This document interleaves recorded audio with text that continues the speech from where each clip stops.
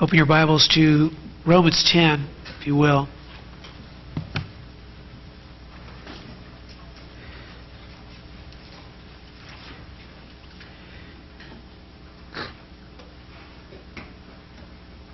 What a great way to spend the morning leading up to the preaching, doing two wonderful things, focusing our attention on Christ and praying.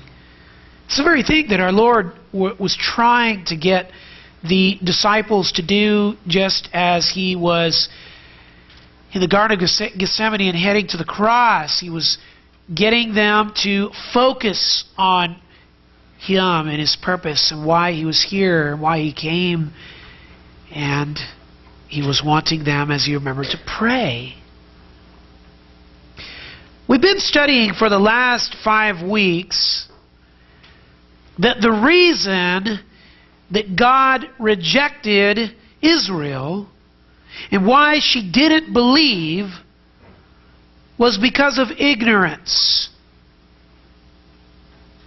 Ignorance of spiritual things. She didn't understand the gospel. Listen to how the Apostle John put it in 1 John 5:20. Listen to this. And we know that the Son of God has come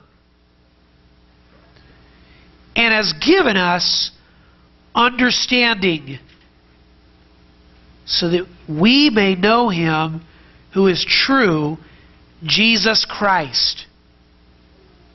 You hear what he says there? In other words, understanding is crucial to the gospel. You have to have understanding. You can't just say, well, I just believe, and not have the understanding. If you say that you believe, but you don't have the understanding, then you really don't believe. The understanding has to be there. But notice from 1 John 5:20, understanding is something that has to be given to you. That's how John explains salvation. Salvation is divine understanding given to you by divine means. This is not an exercise of academia. This is not an exercise of logic. This is not an exercise of rationality and reasoning and deduction and trying to figure things out. This is not an exercise of, people today that try to, psychologically figure people out and figure things out and kind of look there and you see things and you say, okay, I think I've got life figured out. This is not that. This is, if the Lord doesn't open the eye of the heart, then there's no salvation. You can't save yourself, in other words. That's what John was saying there in 1 John 5:20. Jesus has to give you an understanding of the gospel. Can you understand why it's so critical for you to pray? This is why Peter says, repent and pray that the Lord would bring you to that place. That He would show mercy to you. Not because He's unwilling, but because you would hold on to yourself so tightly and not really turn to Him. See? Now, you can't get that understanding by accumulating more information, more Bible, more facts. You can't do that. Now, don't misunderstand me. Yes, you have to have the right facts, and so it's critical that we read our Bibles. It's critical that we hear the preaching. It's critical that we learn from study. But it's more than that. God has to open your eyes to see two things, and that is God's holiness and your sinfulness. And that's what we've been studying lately, haven't we? And then you have to see Christ as the only answer. And if you don't see those two things, you won't see your need for a Savior.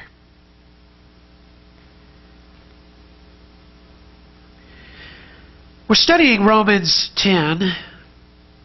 And it's all about Israel. It's been all about Israel. Chapter 9 was all about Israel. Chapter 10 is all about Israel. Chapter 11 is all about Israel. Israel is the critical piece to the gospel. You say, really? I don't remember sharing a gospel message that had anything to do with Israel.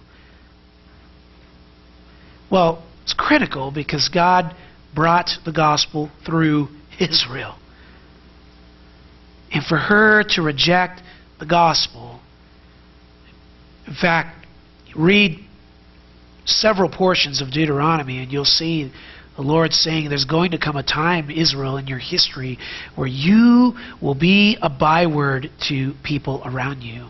People will say bad things and say, about the God of Israel because of your testimony.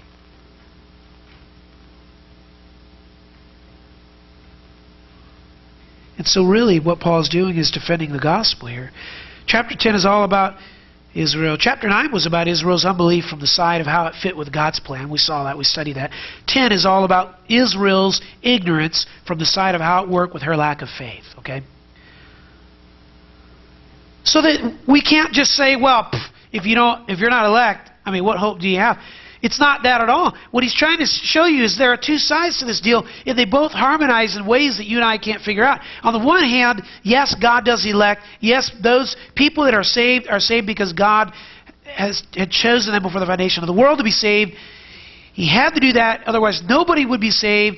And yet chapter 10 says, and yet at the same time, God holds all responsible to believe. And so therefore, Israel's unbelief comes under condemnation because she willfully refused to believe. She didn't exercise faith. She didn't believe. Why didn't all of Israel believe when God's gospel came to her? Two answers to that. Chapter 9, because God didn't choose all of her, just a remnant. But chapter 10, because she willfully chose to be ignorant. We're looking at that side of things. Okay? And I believe what's really important here for you to get is this, because oftentimes I think we get paralyzed in our evangelism. And we think to ourselves, well, if God is sovereign and He alone can save me, really, what can I actually tell that person? What do I really have to say to that person? Because God, after all, is the one that's got to open the heart. So therefore, I guess I just shrug the shoulders and really don't do much in this whole deal anyway. No, chapter 10. You know what you do? You call them to believe. And you impress that upon them, just like Paul is doing here in chapter 10. Chapter 10, she didn't believe because she willfully chose to be ignorant. Now, not all of Israel. Ignorant. You know, we usually think of a person who just doesn't know as being somebody ignorant, not knowing. And we usually think of, when we think of the idea of ignorance, and this is, I think, why it's maybe a little bit of a problem for you to understand Romans 10, but we usually think, when we think of ignorance, as somebody, for example, who didn't have a knowledge of the rules when they broke it, right? When you think of ignorance, you think, well, they just didn't know. You know, you go to a foreign country and you drive on the right side of the road when you're really supposed to drive on the left side, right? So you used to drive on the right side, and the cop pulls you over and he says, you're getting a ticket. And you say, well, why? So you're driving on the wrong side of the road. And you go, oh, okay, well, in my country, I just didn't know that. See? Well, your ignorance isn't going to take the ticket away. You still get the ticket, right? You say, well, I just didn't know. Ignorance. But you feel a little bit better about it, at least, right? Or maybe you don't know kilometers is not the same thing as miles, and you go, wow, this is great, in this country you get to go 120 miles an hour. Isn't that wonderful? You see that little, I remember driving up to Canada and thinking that thing, wow, I love Canada, and then, you come back to reality, you realize on your odometer deal there, you got the blue underneath the white, where it shows you kilometers. We usually think about that when we hear ignorance. And you can see why Paul's taking his time to explain this, because he's saying that Israel's ignorant, and he doesn't mean that. He doesn't mean that, wow, you just didn't know. No, he's saying you did know, and you're still ignorant. And I have to ask this here. So I'm going to brought myself a glass of water here. I learned from last week that I was going to choke.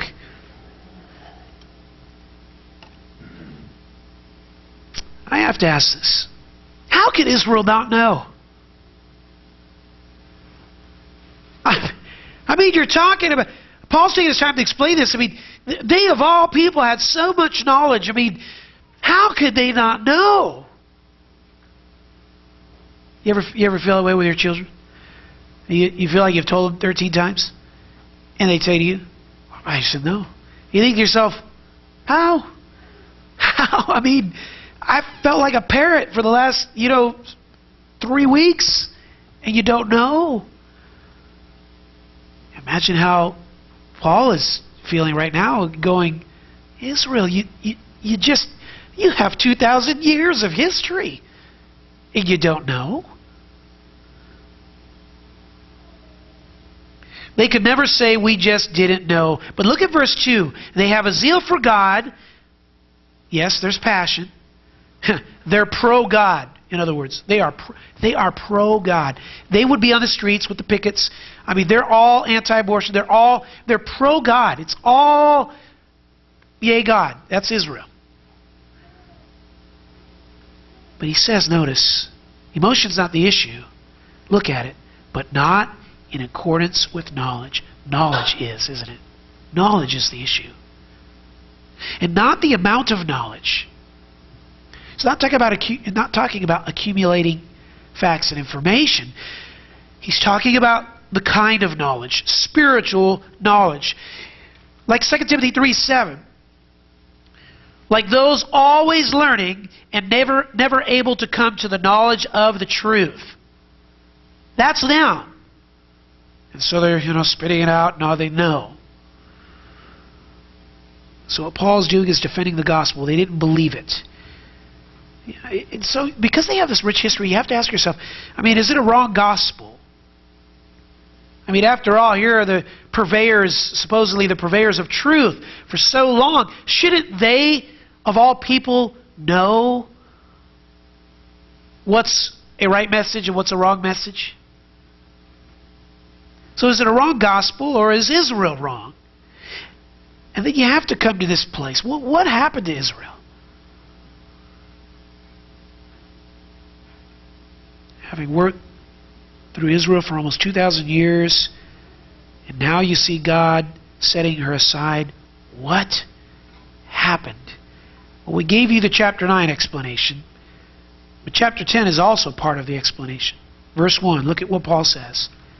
I'm praying for them, he says, to be saved. What's that tell you? Then they're not saved, right?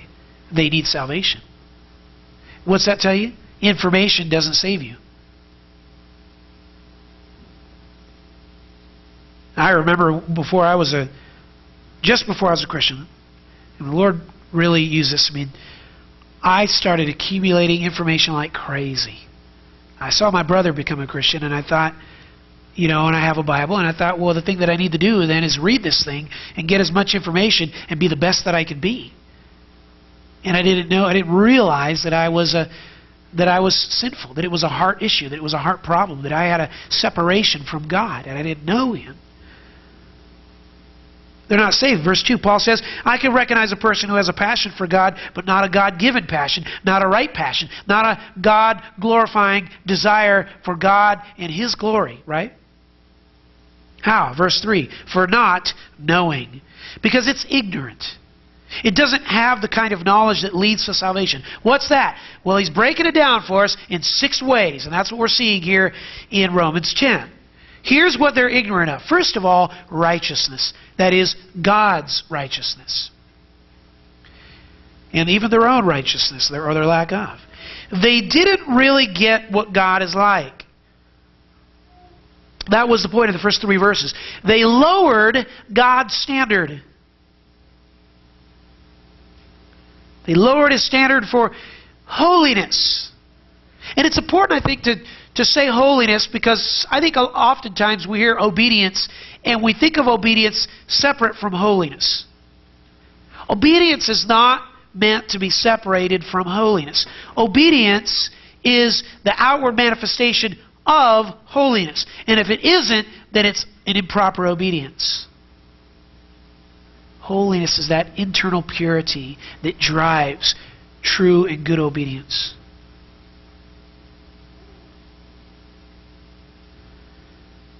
And so they were ignorant of that. They lowered His standard for holiness and they raised the bar of their own righteousness. And so they didn't know how righteous God was, really, is what He was saying there in those first 3 verses. They brought God down low and raised themselves up high. They didn't get James 2:10. Remember that verse?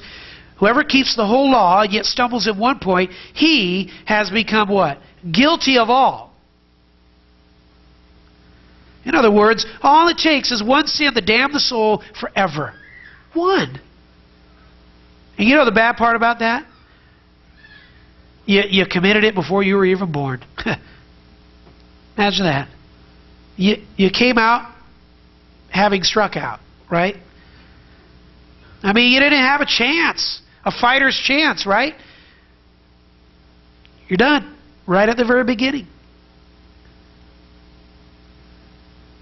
But in order to really confirm that you really are a sinner, that's what he says. Look, just take a look, examine your life. Have you seen one sin? Well, then you're done. Is there just one? Then write over your resume, finished. Because that's you. God's holiness, His righteousness is absolute. His standard is absolute. And it's a standard that's based on who He is. That's what we learned. They were, as one pastor put it, autosoteric. Say, explain that one to me. Well, the word auto means self, and soteric means saving. They were self-saving. That was their theology, was self-saving. That was their belief system. And you know, beloved, that's where the whole world is today. Many today have that same thinking. I can save myself. Remember, I was thinking about this, meditating on this last week. Remember what they said to Jesus when He was on the cross? You saved others and you can't save what? Yourself. They completely missed and had a misunderstanding of salvation. Because why could they say that? Because that's how they were living their lives. Save yourself. I mean, we're all saving ourselves. Why can't you do that for you?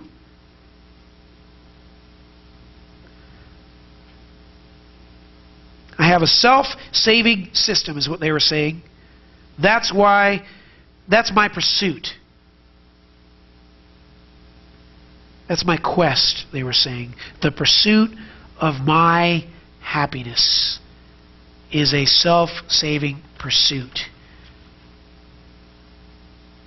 Making myself happy. This is the reason why today people can get a divorce and rationalize it by saying, but I was pursuing my happiness.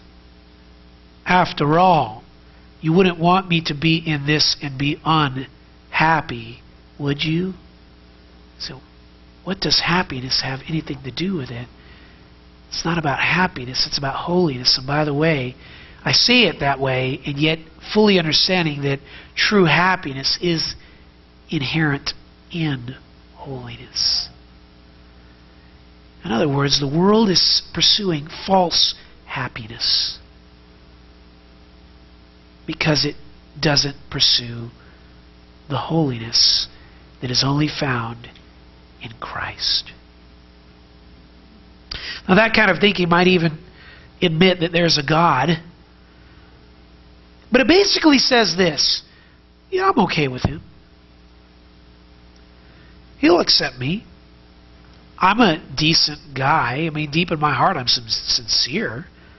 And so what you get out of all that is that God is less holy, they are more holy, and what they refuse to see is how absolute God's law is, how binding it is, how narrow it is, how, unrelenting it is. They refuse to see that.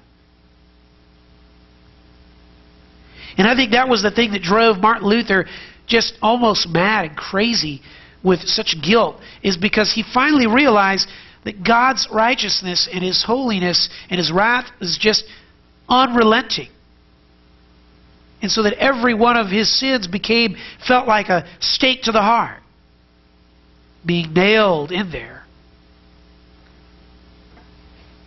And so they won't let themselves be poor in spirit. They're self-saving. Ezra wasn't like that.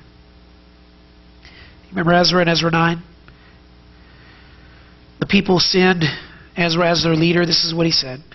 This is how he prayed. O Lord God of Israel, Ezra 9:15. O Lord God of Israel, you are righteous. For we have been left an escaped remnant, as it is this day. Behold, we are before you in our guilt, for no one can stand before you because of this. In other words, what brought Ezra to feel the weight of the nation's guilt and sin? What was it? God's righteousness. That's what he says. The very righteousness of God, meditating on His righteousness. Ezra says, we have no standing before you, O God. Israel says, we're okay, we're fine, we see. Ezra says, we're not fine. We don't see. We're really in a bad place because of your righteousness, O Lord. And we can be saved because of your righteousness. See? In other words, we're condemned because of it, because we don't measure up to it. And yet it's the very thing that we can be saved by. So that's the first thing Israel was ignorant of. God's righteousness, God's holiness. Now listen, beloved. That comes first, doesn't it? Always. Always. Always start with Genesis 1:1. In the beginning, God. In the beginning, God created. In the beginning, there was God. In the beginning, there was a holy God. A holy God who created. A holy God who did what He did. A holy God who had a plan. A holy God who was sovereign. A holy God who didn't just make things up and guess and say, well, let's see if we can figure how things would go. Oh, not a holy God who wasn't saying, well, I'll start this deal and we'll see what happens and then I'll respond to kind of how creatures are. And so you start with God. But watch what comes second. They were not only ignorant of God. Number two, they're ignorant in their understanding of Christ. In their understanding of Christ. Verse 4. Now what's the tie to verse 3? Here they are trying to set up their own righteousness. Look at verse 3, how it ends. They did not subject themselves to the righteousness of God. Now watch this. They did not subject... What's that? What's that righteousness? Watch this. This is so neat to keep things in the context. The righteousness of God at the end of verse 3 that Paul is talking about is connected to the very first word in verse 4. They did not subject themselves to the righteousness of God for Christ. What's the righteousness that they did not subject themselves to? The righteousness that belongs to whom? Christ. In fact, you can even include that word is, for Christ is all of who He is.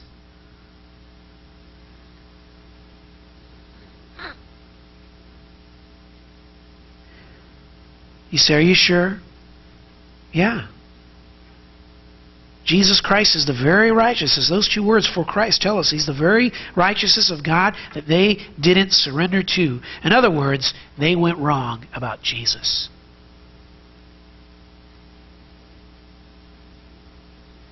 Now look back at chapter 9 here. He's kind of already told us this. Verse 31. Israel pursued a law of righteousness and didn't arrive at it. What's that? Well, they had this pursuit, this pursuit of righteousness, and they didn't make it, he says. Why? Verse 32. They stumbled over the stumbling stone. What's the stumbling stone? Jesus Christ. Who's that? Jesus Christ. Verse 33. Jesus was a stone of stumbling and a rock of offense, and he who believes in Him will not be put to shame. In other words, they didn't get Him. They stumbled over Him. They didn't get what He was all about. They didn't get why He came, why He was preaching, why He did, all the miracles and so forth. He tripped them up. And they, of course, especially didn't get his cross. It made no sense to them. Why go through all of that? Why not just come and be the king? I mean, John 6, after all, I mean, they were about to crown him as a king, and he wouldn't let them. Philippians 2, Jesus is called the King of Kings. So if he's called the King of Kings, why not let us crown you there in John 6, the King of Kings? Because something has to happen between John 6 and Philippians 2. What? The cross.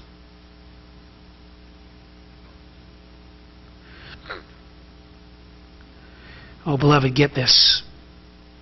The world doesn't receive the gospel because it can't handle Christ.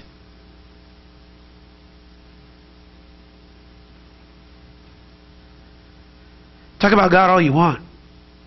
Talk about the church. Talk about the mystery of the Spirit. And boy, there are a lot of churches love to talk about the Spirit. You know, Spirit this, Spirit that, everything's mystical. Crazy, you know. They're fine with that. That's okay. Talk about church history. Talk about Christian books and writers and former pastors. But as soon as you talk about Christ, that's it. You've just drawn a line in the sand. As soon as you have elevated Christ and said, He is the supreme, He is the one, He is the answer, you just made a person uncomfortable. Why? Well, you can see this by looking closely at where they went wrong with Jesus Christ in 3 ways. Let's look at it there in your notes. First of all, they went wrong about His person. That is, who He is. It says, for Christ is. And we stop there. Jesus was a rock of offense. We already saw that. He offended them. They couldn't stand Him. Why? Because He was the very righteousness of God in bodily form. God came down and they hated His righteousness. You see, they thought Messiah would be different. They thought He was going to join their army, not the other way around. You got that?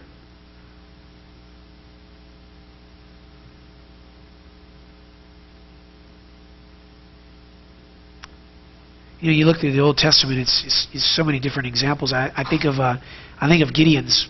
You know, when he was put as a judge to lead the nation in a fight. You remember how there were a bunch of people that kind of turned out to be in the battle, and only 300 of them were taken. Small amount. It's kind of like what it is. I mean,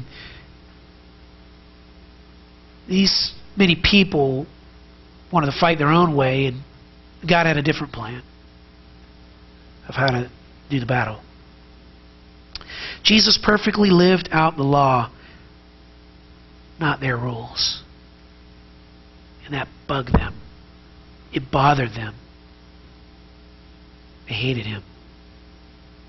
I'll give you one example of many that we could look at here about this point. Turn to Mark chapter 3 to see this. Jesus goes into a synagogue here, as He often did, to preach. And just recently, Jesus said it earlier in chapter 2:28, the Son of Man is Lord even of the Sabbath. He made that statement. They heard it. They knew about that. What was He saying when He said that? The Sabbath was made to point to Christ.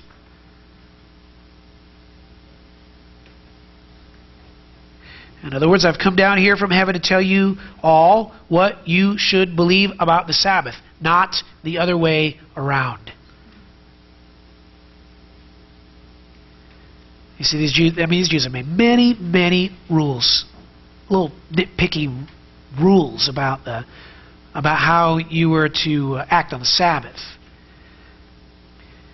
The biggest rule you remember that they made, and these were things that you could do and couldn't do on the Sabbath, but the biggest rule was you don't work on it, right?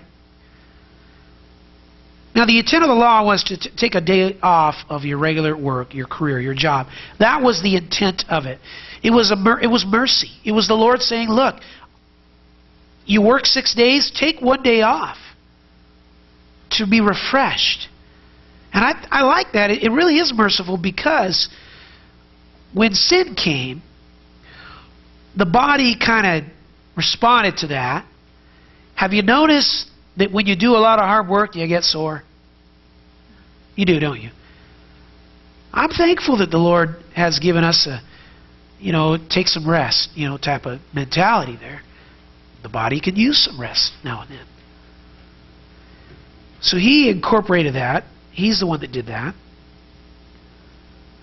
But they turned it around and did other stuff. They started adding rules. So you can do this, but you can't do that.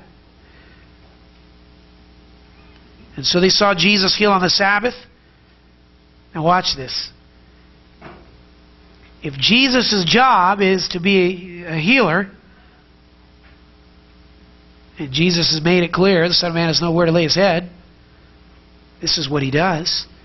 So, all right, we don't like you, nor what you do, so you can't work on the Sabbath. No healing on the Sabbath.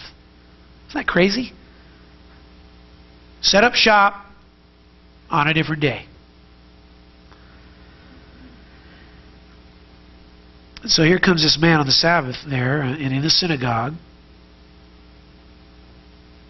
and he comes with this withered hand. And what do you think Jesus is going to do? Of course He's going to heal him. And so here He comes, and verse 2, they were watching Him to see if He would heal him on the Sabbath. Watch this. What does it say next? So that they might accuse Him.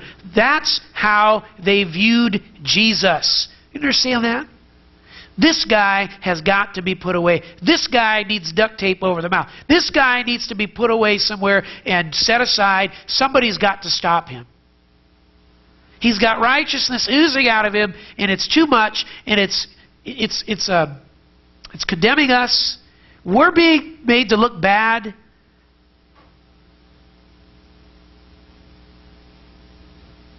You see what's going on? What do they want to do? They want to accuse Jesus. Why? Because He's all righteous. He's perfect. There's no sin. And in fact, Jesus exposes man's sin merely by His presence and His perfect obedience, doesn't He? I mean, you see Him, and He always does what's right with a perfect attitude. And you sort of straighten up around Him, don't you? You get a little uneasy, especially if you're trying to get away with something. And they were. Now, I love this. Look at verse 4. Jesus calls this guy to Him, but He speaks to the leaders. And He says, is it lawful to do good or to do harm on the Sabbath? To save her life or to kill? And what's Jesus doing here? He's going right to the throat of their legalism. And He says, you guys are trying to accuse me of evil, trying to find something to take me down here. To take me down with. And you miss the whole point of the law when you do that. You miss what God is like. I came to save, and you're here to kill. Who's the righteous one here? See. And after Jesus heals the man, look at verse 6. Look at the reaction of the leaders. The Pharisees went out and immediately began conspiring with the Herodians against Him as to how they might destroy Him. Why? Because they couldn't stand His person. They couldn't stand Him because they didn't know who He was. And what they did know bothered them. This is why Jesus said what He said to that rich young ruler that came later on in Mark 10. You have this rich young ruler that comes, and the man runs up to Jesus. And remember what he did? He knelt down, it says, before Him. And it's a great start, right? I mean, that sounds humble, doesn't it? Kneels down before Him. And then He says this, good teacher, what shall I do to inherit eternal life? Sounds like a great question. But Jesus knows what the real stumbling block is to this man. He knows what offends the man. And he does it right away. He exposes this man right away. Have you seen this before? Listen to this in verse 18. Why do you call me good? No one is good except God alone. Why is Jesus saying that? No one's good except God alone. Well, if you're Jehovah's Witness, it's because he's trying to tell you he's not God. See? That's not what he's saying. Why Jesus is saying that is because he's telling the man his first and greatest problem is in understanding who Jesus is. I'm going to ask you this question, and it's because I want to see, do you really know me? Do you really understand who I am? No one is good except God alone, and you're calling me good. So why are you calling me good? See? What's your motive? Where's your heart? He tells this man. Is this man coming to Jesus as the Holy One, the only righteous, as sovereign God, come to earth to put on skin and give his life for sinners? No, the man was only flattering Jesus. That's all that was. Jesus says, I want you to know that I see right through you.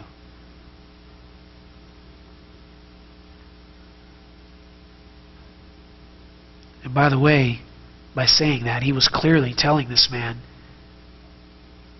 if you don't see this with your eyes, let me make it clear with you. I am God. That's what he was saying. No one is good except God alone. So are you coming to me as the sovereign God? Or are you coming to me to get something out of me, from me? Some type of acceptance. And then you look at all the messages that Jesus gave against these people and their self-righteousness. In Matthew 23, he gave a massive rebuke there, and he spoke against their self-righteousness. In Luke 5, we hit this last time when Jesus said, I come to call not the righteous but sinners to repentance. And what he was doing was confronting their self-righteousness, and he challenged them and he confronted them. In Luke 18 he did the same thing, and he offended them, and it was his message and his righteousness that they couldn't stand. And that leads to the second point here this morning. They were wrong about not only his person but his provision. His provision. Or in other words, what he did. There are two key words here. Look at what it says. For Christ is the end of the law. Two key words here that you have to get right in order to understand this point. And it's the word end, and it's the word law. For Christ is the end of the law.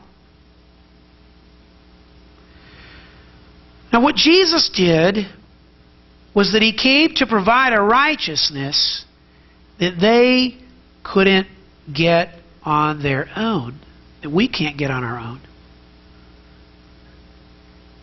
Now you can't persuade a people that they need this kind of righteousness that Jesus provided unless they see what?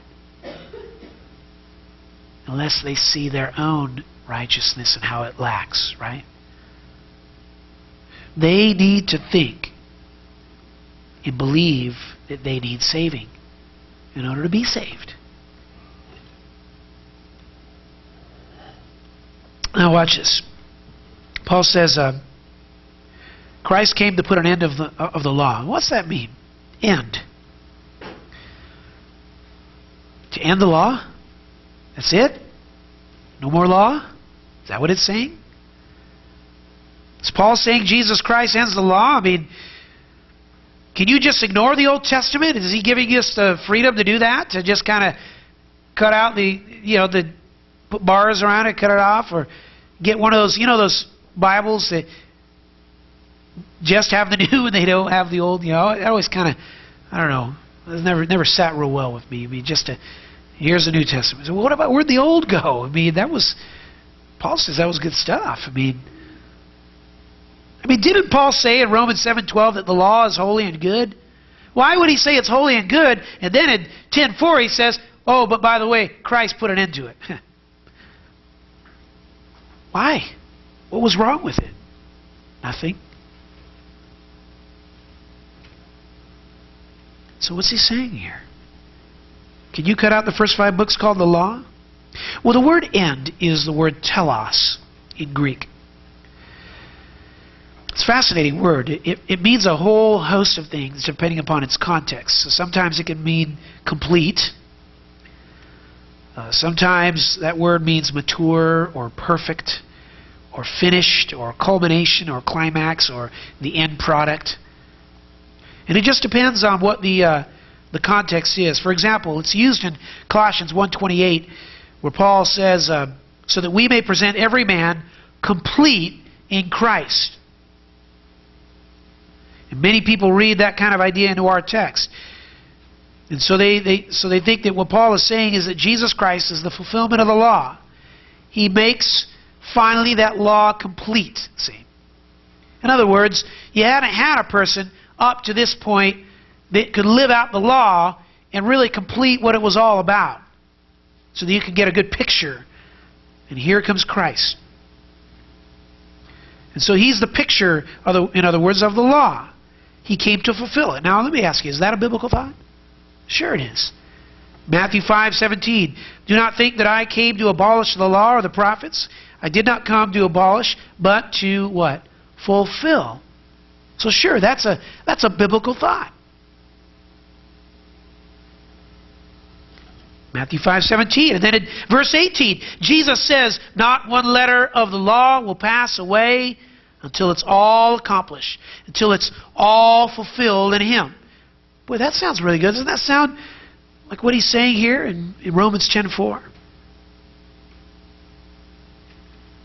Is that what Paul's talking about? Well, there's a second way some people see this verse, Galatians 3. Some see it as he's fulfilling, some see it as he's the goal. Galatians 3, Christ is the goal of the law. The law is a tutor leading people to Christ. Now, by the way, that's true, isn't it? He is the fulfillment of the law. He's also the goal. But I don't believe that Romans 10:4 is teaching either one of those two things. And I can show you what Paul's teaching here. You say, what's it saying?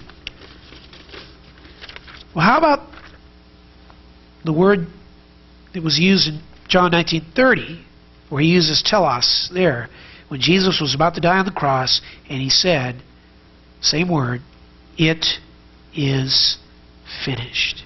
It's fascinating if you do a study on this word, telos. Most of the time the word means termination or end or finish, as it's used there with Jesus on the cross.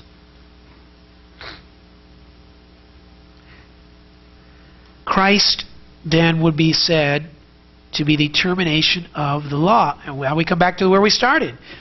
Well, wait a minute here. How can we say that He's brought that thing to an end? When He says in Matthew 5, He didn't do that. Well, many people don't like that interpretation because it does actually sound like that there's no more law. And there are some people that actually believe that. And they would say, see, the age of the law is all done. The old covenant is done, and the new covenant has begun, and that is what Paul is teaching us here. It would say something along the lines of this. See, there was a dispensation of law back then, and now there's not that dispensation. We're in a new one, and on and so forth. As though it almost sounds like what they're trying to say is that in the Old Testament, the law saved you, and now Christ saves you. I don't believe that's what he's saying either. You say, so, okay, we've got a whole lot of what he's not saying. What is he saying? Well, look at the verse. Christ is the end of the law. What's it say next? For righteousness. Then what? To all who what? Believe. In other words, the thing that's been terminated is tied to our what? Belief. So what we can say is that when we believe, something gets terminated. Something ends, see. What does? The law for righteousness does. You say, what's that?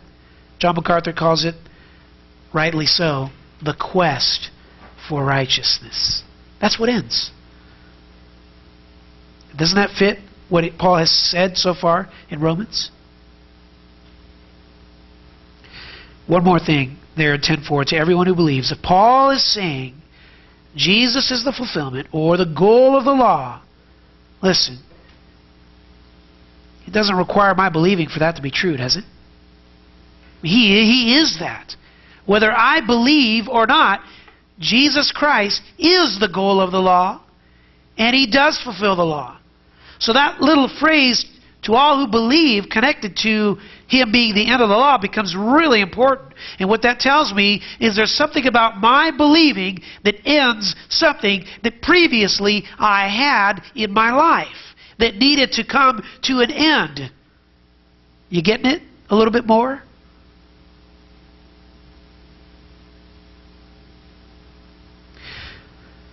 Paul is saying here that Jesus Christ is the end of the pursuit for righteousness by the law, by works, for the one who believes in Jesus Christ. That system is all done. That's what he's saying. In other words, as soon as belief happens, that system is all done. You say, well, what good was that system? That's what Paul's trying to tell you. Not. It wasn't good.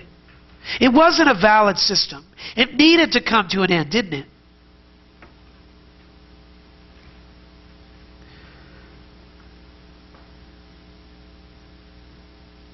That's exactly what Paul said in Philippians 3 when he said, Paul said of himself that he was trusting in his own righteousness, that he was a Hebrew of Hebrews. And in verse 6 it as to the righteousness which is in the law, he was found blameless. There's the system, right? Quest for righteousness from the law. But what happened? The gospel came around and Paul realized that that system was what? Rubbish. You know, and he also counted that system as a loss for the sake of gaining whom? Christ. Notice, not gaining another system, but gaining Christ Himself. His aim was now to gain Christ. It would, you know, beloved, it would be like a person who was told to follow the traditions of the church and to follow the sacraments, and you'd be saved in the end. And you worked and you lived under this weight, and you thought to yourself, "Oh, I got to get to that Mass, because if I don't, I'm not going to get that. Not going to have the Eucharist deal going. I'm not going to have that sacrament thing, and it's, you know, I have to have that." So every week there's sort of this kind of hanging right over you, and you got to have it. Now, oh, you know what? I missed this other sacrament. I forgot to do the penance thing, and oh yeah, that's right. And I've got this other deal here, and I haven't been baptized yet, so I got to make sure I do that deal, and then I got to get them all going, and make sure I'm constantly, you know, seeing the priest to do what I need to do, and confessing the sins and all that kind of stuff. But that's a lot of work, isn't it? Keep that up all the time. Gets kind of tiring after a while. Gets burdensome after a while, doesn't it? You can't do it. You're a failure all the time. And I tell you, that's why you can come up with some of these crazy purgatory type beliefs that, I mean, you got to get people to have some type of hope, because they feel cruddy and they're guilty. And they don't know how to get rid of the guilt. Maybe if you throw some holy water on that, at least that'll help, right? That's the thinking. Maybe if you genuflect a dozen times, that'll do something. Wear a robe, something. Keep it going. Beads. Paul says you can be free from that. You could be free from that system. Wouldn't that be wonderful? You can be free from all that self-saving. That kind of system it ends when you believe in Christ. That's what he's saying.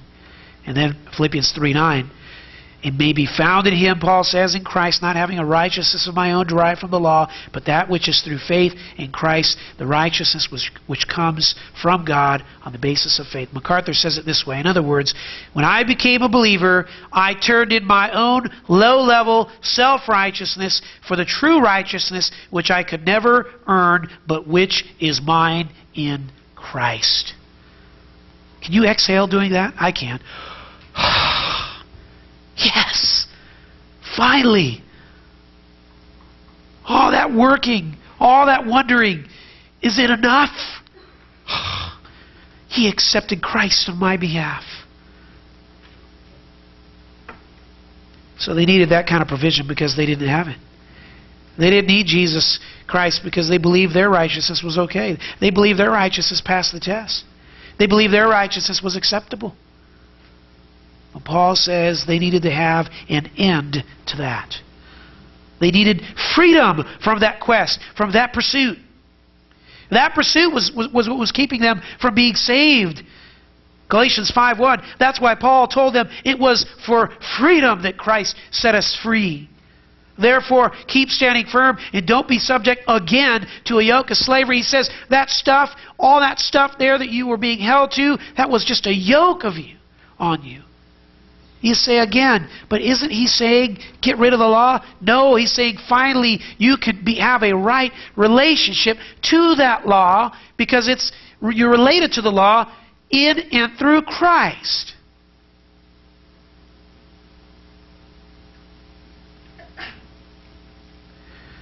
The slavery of trying to get righteousness from the law, self-righteousness, self-effort, self-saving. Or how about Colossians 2:14? Verse 13 talks about having forgiveness of sins. And then it says this in verse 14, having canceled out the certificate of debt consisting of decrees against us, which was hostile to us, and he has taken it out of the way, freed us from it, right? Having nailed it to the cross.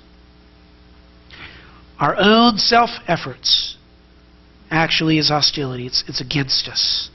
We have a debt of hostility. Every law we don't keep adds to that debt. It's Romans 3:20 through 22 that we've studied already. Now that's the word "and." Notice the word "law" in Romans 10:4. That doesn't just mean Mosaic law. It doesn't just refer to the Ten Commandments. It has to do with any law or principle that God has given in the Old Testament that they were required to fulfill. So that you can include in there even all the temple sacrifices and festivals and all of that stuff. And so he says, Christ puts an end to all of that in terms of trying to gain righteousness through that. Again, that never was the intent. But that's what they made it into. And he's saying Christ is the answer to all of that. So in a sense, fulfillment, goal, all of that is rolled into really this statement when he says Christ is the end of the law. Great statement in Hebrews 10, verse 1, for the law, since it has only a shadow of the good things to come, and not the very form of things, can never, by the same sacrifices which they offer continually year by year, make perfect those who draw near. Get the picture here. You have priests in the Old Testament, and they're making offerings all the time, 24/7. You got to make sure, just in case it's 3 in the morning, you feel guilty, you got to go take care of the deal, and so you go to the temple, and there's a priest there. I got to talk to you. All right, here's what I did. Here's a bull. Let's sacrifice that thing there. And can't pay for a bull. All right, how about a dove? Whatever. I mean, let's just get it done so that we can get the blood out there. Oh, I feel much better. And then you leave and you sin and you got to come back again. You got to take care of this whole deal again. See how tiresome. And he says, you don't have to do that anymore. No one can make not one of those can make a person perfect, he says. In verse 3, all those sacrifices just reminded us that we were sinners year by year. Verse 4, he says it's impossible for the blood of bulls and goats to take away sins. Do you see the exhaustion? I do. You see what a burden that would be? Why did God tell them that you say to do that? Because it was a picture of the coming Christ. It was helping them to understand you place faith in God's provision to forgive your sins. And that blood acts as a picture of what is to come. When Jesus came, He put an end to all the offerings, all the sacrifices. Verse 14, for by one offering He has perfected for all time those who are sanctified. One, that's all you need, is just one. Just that one. And it ended everything else. Verse 18, now where there is forgiveness of these things, there is no longer any offering for sin. Why? Because Christ is our offering. That's what he's saying. And that leads to the last one. They were wrong about His purpose. They were wrong about why Jesus did it, why He came to provide salvation this way. Notice those two words, for righteousness. For Christ is the end of the law for righteousness. They were clueless about Christ. They didn't get who He was. They didn't get what He did. Why suffer on a cross, they thought to themselves. Remember how much, too, the disciples struggled each time Jesus would say this? For the Son of Man must suffer and die at the hands of the leaders. And they struggled with that. Remember that? I mean, the cross didn't fit with the quest for self-righteousness. Just didn't fit. What am I going to do with the cross now? Because obviously that's where that's where His quest ended. That didn't look successful to them. You know what the Pharisees and scribes thought Jesus was doing by dying on the cross? Listen, they thought He was trying to one-up them. You say, really? Yeah, they held on to the statement that Jesus made in John 2, the very beginning of His ministry. And if you look at Matthew 27, the very beginning of Jesus' ministry there in John chapter 2, Jesus said, destroy this temple, and in 3 days I will raise it up. He's talking about His body. Now they finally did get that that's what He meant. You look there at Matthew 27, when talking about the death of Jesus, and they went to put Him in the burial.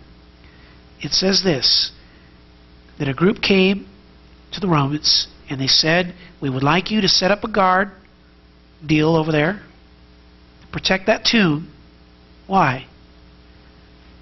I'm going to quote verse 63, Matthew 27:63.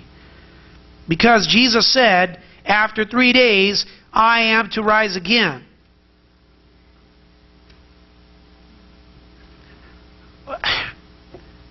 What's their view of it all? We don't want that to happen. Don't let Him rise. Are you kidding me? How are you going to stop that? If He's risen from the dead, is there any power that's going to stop Him from moving that tombstone out of the way? And these guys their own. That's what self-righteousness does. It blinds you, keeps you from seeing the truth. Why did Jesus come? To bring an end to that system? Because Christ is the end of the law for righteousness. He did it to be our righteousness. Isaiah 45:24 says, only in the Lord are righteousness and strength. Or how about Jeremiah 23:6, the Lord our righteousness. When a person sees Jesus Christ and he sees Him as the gift of righteousness, and all that system of working, of efforts, of self-saving, of human achievements for salvation, all of that ends because they understand that Jesus Christ is our righteousness. That's what 2 Corinthians 5 was getting at. And that's why in verse 20 he says, we beg you on behalf of Christ, be reconciled to God. He says, we beg you, have a relationship with God. Be His friend. How, Paul? Verse 21, He made Him who knew no sin to be sin on our behalf, so that we might become the righteousness of God in Him. In Christ we become righteous. That's why He died. And so He's saying, look, be reconciled to Him. Believe that He came to be your righteousness, and His life actually was lived to be your righteousness. His death actually provides you with that righteousness. Believe that, and you will receive that. Right?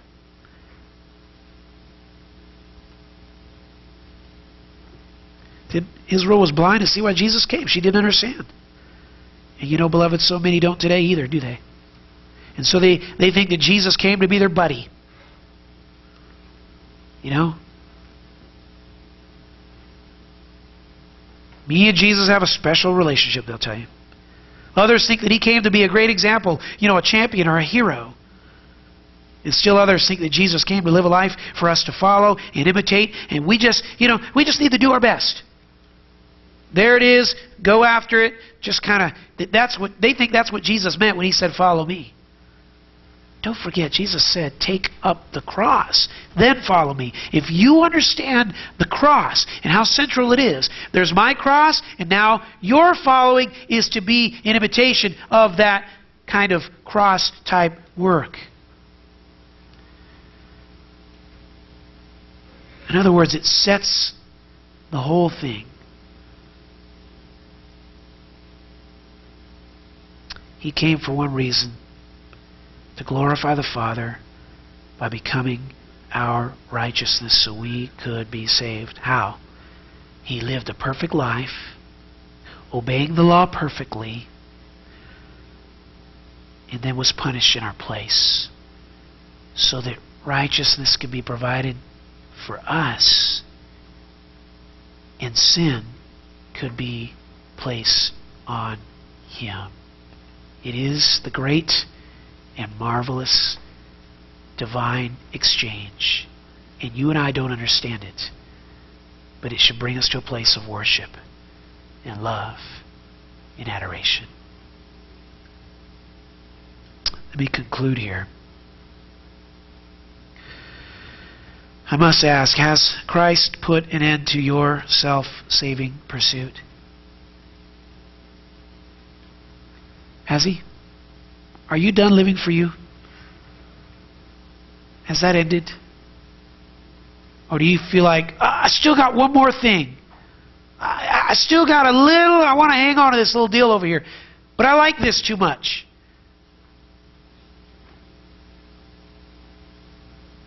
Have you tasted the freedom from self-righteousness?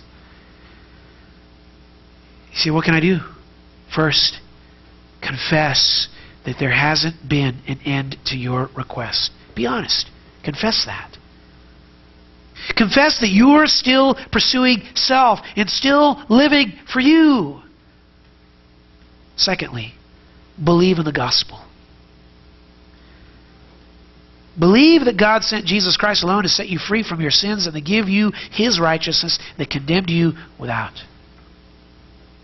And third, make Christ the issue, okay? Don't make going to church the issue. Don't make reading your Bible even the issue. Don't make having right friends or relationships the issue. The issue is Christ. Christ alone. He came to be Lord of your life. He came to take your sin. He came to be your righteousness.